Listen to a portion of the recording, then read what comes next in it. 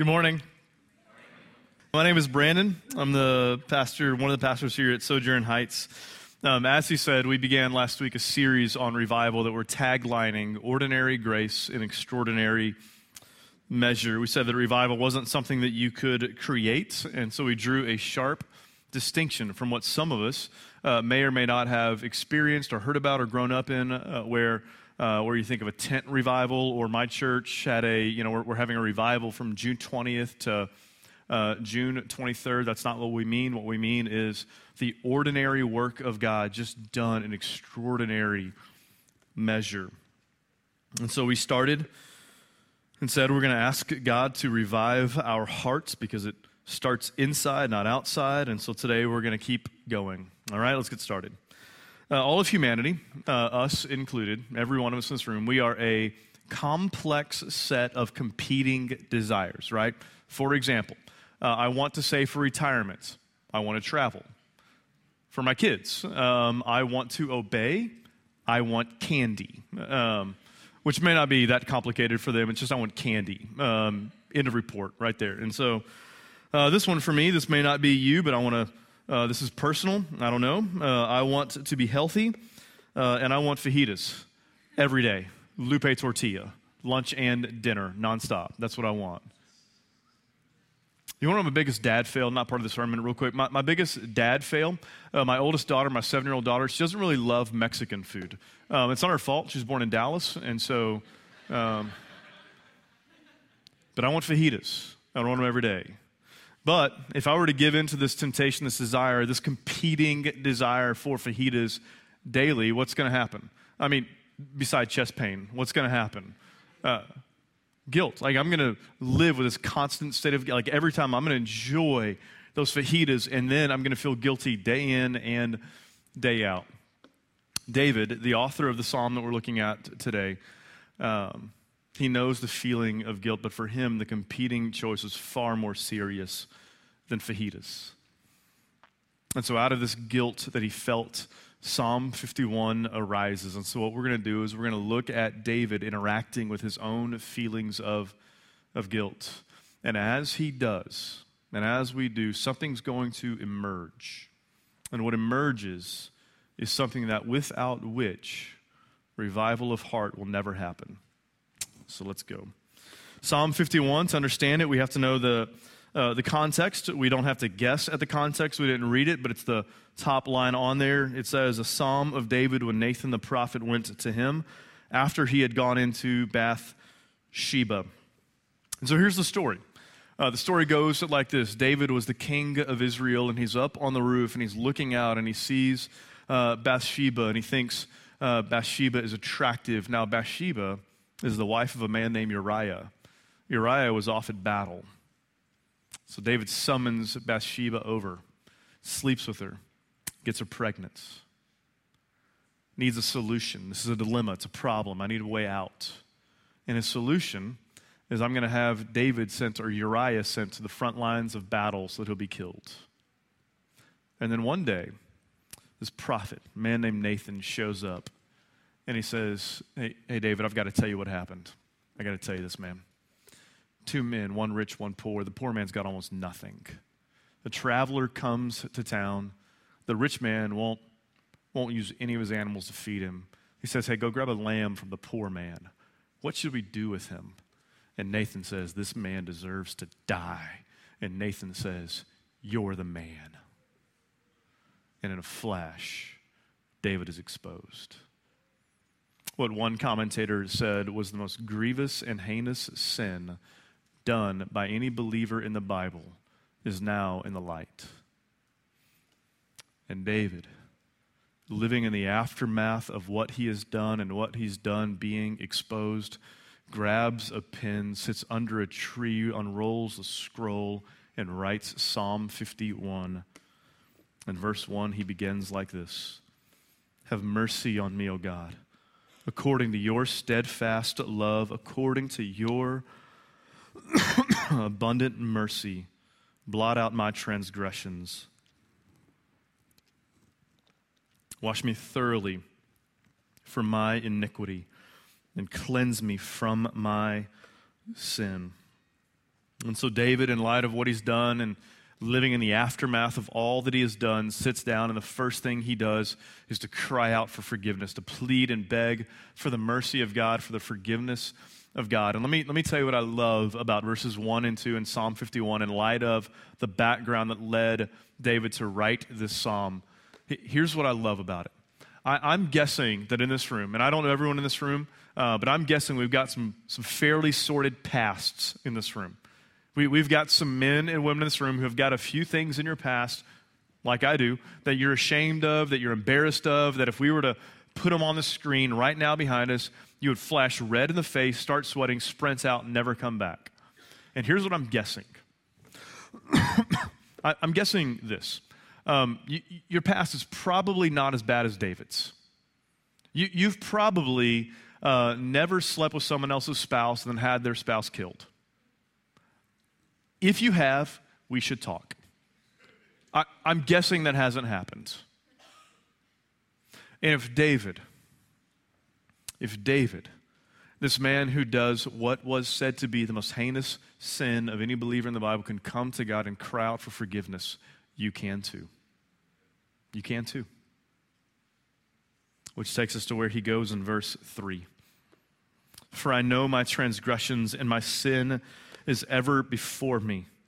Against you and you only have I sinned and done what is evil in your sight, so that you may be justified in your words and blameless in your judgment. Behold, I was brought forth in iniquity, and in sin did my mother conceive me. Behold, you delight in truth in the inward being, and you teach me wisdom in the secret heart.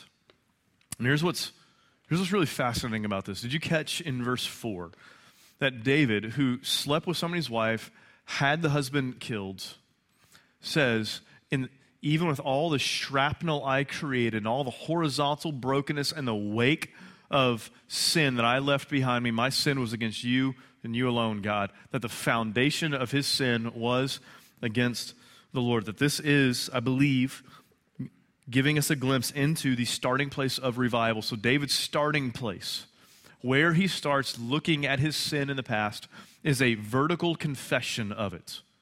This vertical confession between him and God that my sin was first an offense to you. And I think he's giving us a clue that revival of heart begins with confession of sin. And with this clue comes a couple of barriers. A couple of barriers to seeing our hearts revived. Barrier number one is that we never own our own brokenness. Like you want to know one of the barriers that's preventing the Spirit from just rejuvenating your heart and reviving your heart? Is that we don't own our own sin. And so what happens is everything going on in my life is someone else's fault. My marriage struggling, their fault. My roommate and I, we just never get along, their fault.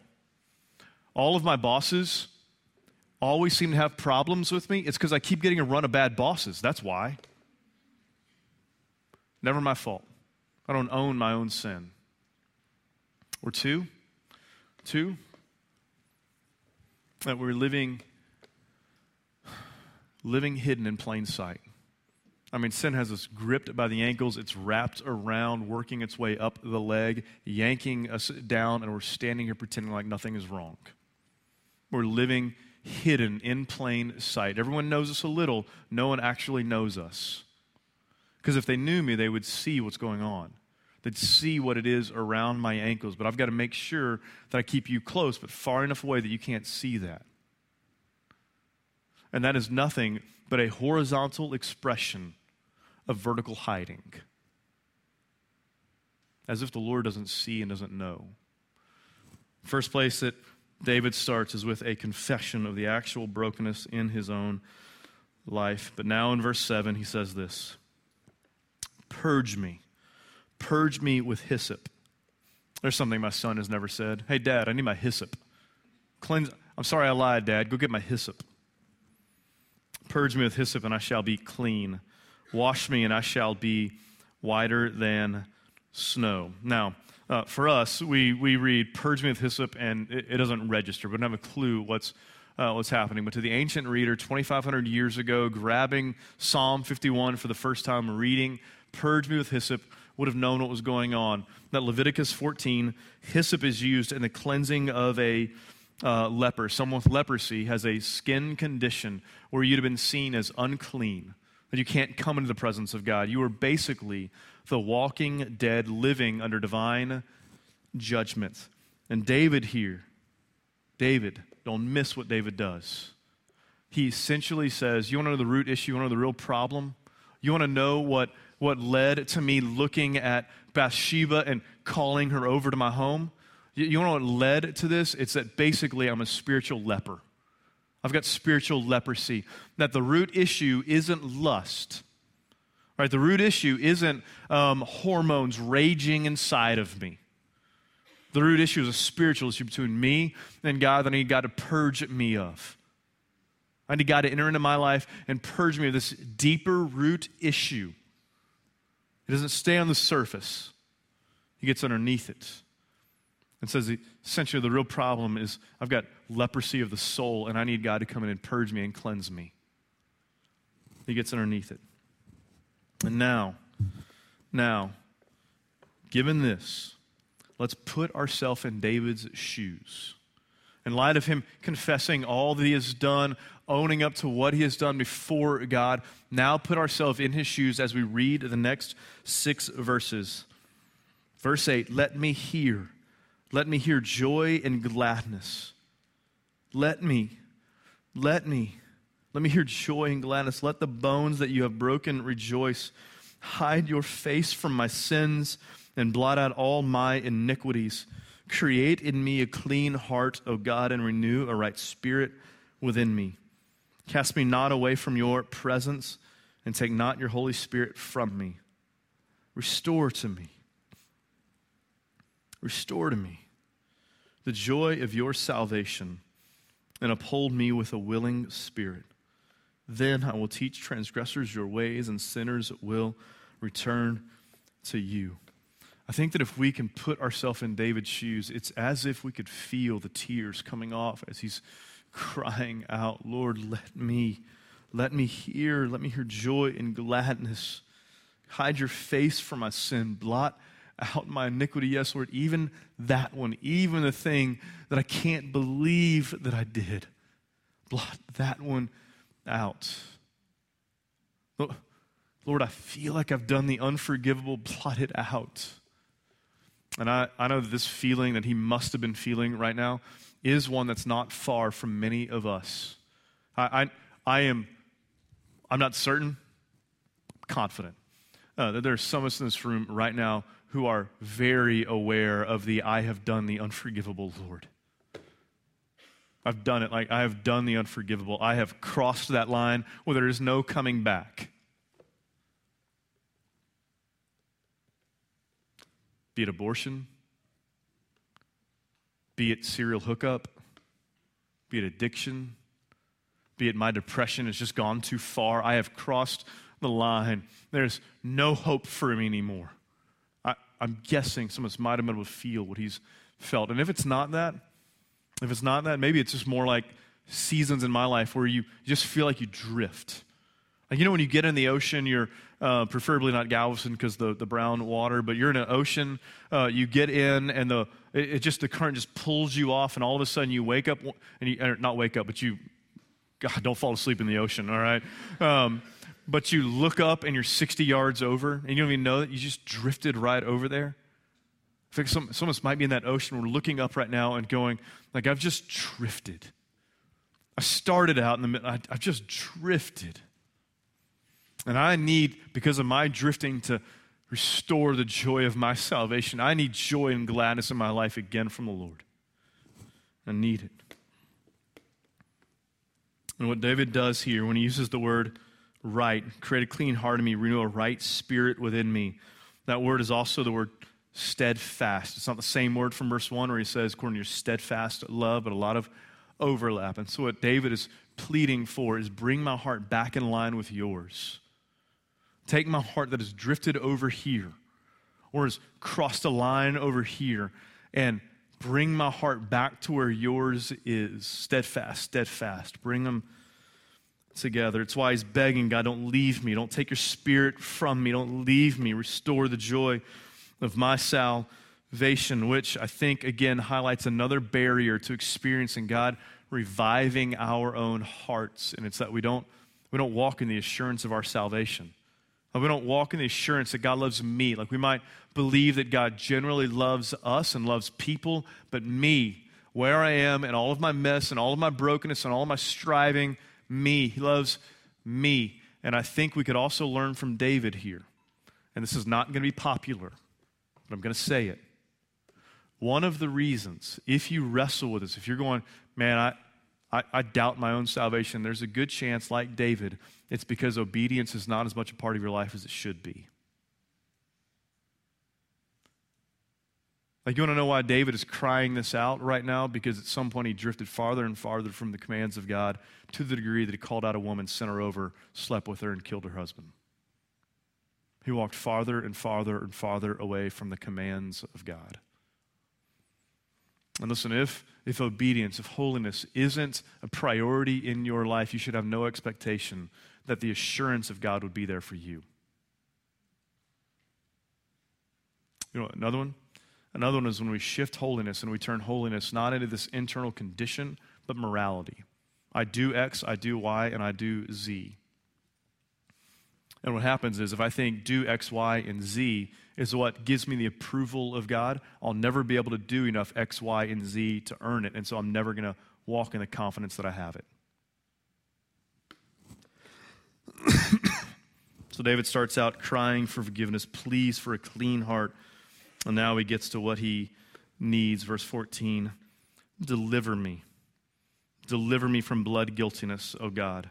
O God of my salvation, and my tongue will sing aloud of your righteousness. Every commentator I read said this blood guiltiness is a reference back to Uriah, back to him taking an innocent man, shipping him to the front lines and having him killed, and he is crying out, deliver me from this. Deliver me from the guilt of what I have done. But here's the thing. What we also know from David in the context of the psalm is that he is fully aware that there's no religious ritual that's going to earn him the deliverance that he's after. And so how would it happen? How would David be delivered from the guiltiness and the blood guiltiness and what he has done? Well, it would happen a few centuries later. Hebrews 9, for if the blood of goats and bulls and the sprinkling of defiled persons with the ashes of a heifer sanctify for the purification of the flesh, how much more will the blood of Christ, who through the eternal Spirit offered himself without blemish to God, purify our conscience from dead works to serve the living God? How would he get what he wants? How would he get the deliverance and the conscience that he wants? It's not going to come through an animal. It would come through the Father sending the Son. It would come through this. You know what would happen? It would come through the Father doing what David did, sending an innocent man to the front lines to die. Sending an innocent man to shed innocent blood for guilty, and the guilty blood that was on David's hands. That's how.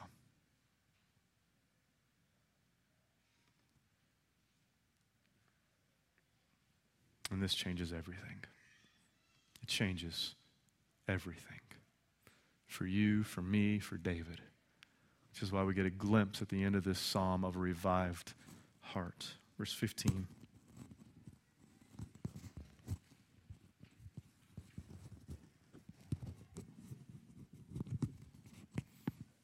O Lord, open my lips, and my mouth will declare your praise. For you will not delight in sacrifice, or I would give it. You will not be pleased with burnt offering. Now, on the surface, this is a touch confusing, right? Because throughout the Old Testament, God commanded sacrifices and burnt offerings, and now David is saying, hey, you won't be pleased with it. You're not going to be pleased with it. And so I want to let Alan Ross, this brilliant Old Testament scholar, tell us what it is that David is talking about here, because on the surface it's confusing. But Alan Ross says this: when you put it in the context of the entirety of the psalm, this is what happens. This is what's happening. The point is painfully clear. If people have unconfessed sin in their lives, God has no delight in their worship. God is not after external moral religious conformity. He's after purity of heart. He's after transforming the hearts of men and women. If I could say it this way, we said it this way 1,000 times, that what he's not after is your Sunday morning. He's not after you punching in, punching out from 11 to 12:15 on a Sunday morning. He's not after you punching in, punching out from 7 to 9 on a Tuesday night. He's after the redemption and transformation of your heart, that your heart would be a heart that delights in Him. And so what is a revived heart? What is it he's after? Verse 17, the sacrifices of God. The sacrifices that he was after all along, from beginning to end in the Bible. The sacrifices that God has been after are a broken spirit and a contrite heart. A broken and contrite heart, oh God, you will not despise. You want to know what a revived heart looks like? It looks like a broken and contrite spirit, a broken and contrite heart. And Alan Ross again says this, and it is, if there's anything, that just has to sink into us to understand the God, here it is. This is the only damaged offering an Israelite was allowed to bring. Think about this. The only damaged offering an Israelite was allowed to bring. Every animal had to be perfect, but the heart of the sinner had to be broken of self-will and arrogance. True contrition, that is a spirit broken by guilt and remorse, is what God looks for. You want to know the starting place for holiness, the starting place for a revived heart? It's not do more. It's not I need 3 more Bible studies, 7 more churches. That's not it. It's humility of heart. It's broken and contrite heart, which leads to verse 18. Do good to your daughter, do good to Zion in your good pleasure. Build up the walls of Jerusalem. That's a figure of speech, not physical walls, but the spiritual, moral walls, the kind that lead to verse 19. Then you will delight in right sacrifices and burnt offerings and whole burnt offerings. Then bulls will be offered on your altar. And can I quote Alan Ross one more time? Say yes, we've already got the slide made, so we're going to do it anyway. This is what David Ross says, that Alan Ross says that David is praying for, asking here, 18 and 19, spiritual renewal that would enable the people to worship. You know what renewal is a synonym for? Revival. Revival. So that David, at the end of this, what he's praying for is that there would be this revival of heart in the people to the degree that they could worship. There wouldn't be unconfessed sin that throws up this roadblock that creates a worship that God's not taking delight in, but that they would be the people who experience revival, the kind of reviving of heart that leads to worship. And if we take 18, 19 in context of the entire psalm, this is what we see David saying. There is no revival of heart without pursuing holiness. No revival of heart without desiring a clean heart. None. Which takes us back to where David began. That confession of sin is the soil that holiness grows out of. Listen, confession of sin, it's not the only thing in pursuit of holiness, but it's what's going on in Psalm 51. Confession of sin is the soil that holiness grows out of, and unconfessed sin is the soil that hypocrisy grows out of. And why can we drive ourselves into the light? Because Jesus on the cross was driven into the dark. That's why. He experienced darkness so that you can live in the light. So you don't have to live in what he experienced. We said we're a complex set of competing desires, competing choices. Choices up to you. Will I pursue a life of open, honest confession, living in the light because I know Jesus died in the dark for me, leading to holiness, or will I continue to hide, continue to live in secret, living in the dark, walking my way toward hypocrisy? The choice is up to you. But without actively pursuing internal holiness, there will be no internal revival. And so what's my step right now? What's my next step? What do I do from here? Let me give you this. Find some people that love you. Ideally, they're in your parish. If you're not part of one of our neighborhood parishes, let me encourage you to step into one. You're going to find people who love you, I promise. And what if we just let go of the last 10%? You know the 10% that you never say to somebody, like you're angry at them and you're going to, like, I'm going to tell them off, and you tell them like 90% off, but then you don't go all the way? Or you're confessing and you're sharing, hey, this is what I'm wrestling with, this is what I'm struggling with, this is what I did last week, and so we say things like, man, lust has just been really after me lately. When what we mean is I've looked at pornography 6 times a day for the last week. Or we say, man, I'm just really wrestling with body image. When what we mean is that we've started eating less and less. Like what if we didn't withhold that last 10%, we let that last 10% out, and we actually became fully known? Because if we're following David rightly here, we can see that that's going to be the soil that God uses to revive our heart. What if that was us? What if that was you? And then we pray and we plead, oh God, breathe life into our confession, and it might revive our heart. Let's pray. Father, I know that it takes an incredible amount of courage to be willing to be the kind of man or woman that says, I'm going to let the last 10% out. I'm going to let it go, and I'm going to be honest about who I am, where I am. And so I'm asking that there would be that gospel courage in us, that you might grant it to us and give it to us. We need it. It's not going to happen without it. And may you, Lord, may you breathe life into our confession and revive our hearts. In Christ's name we pray. Amen.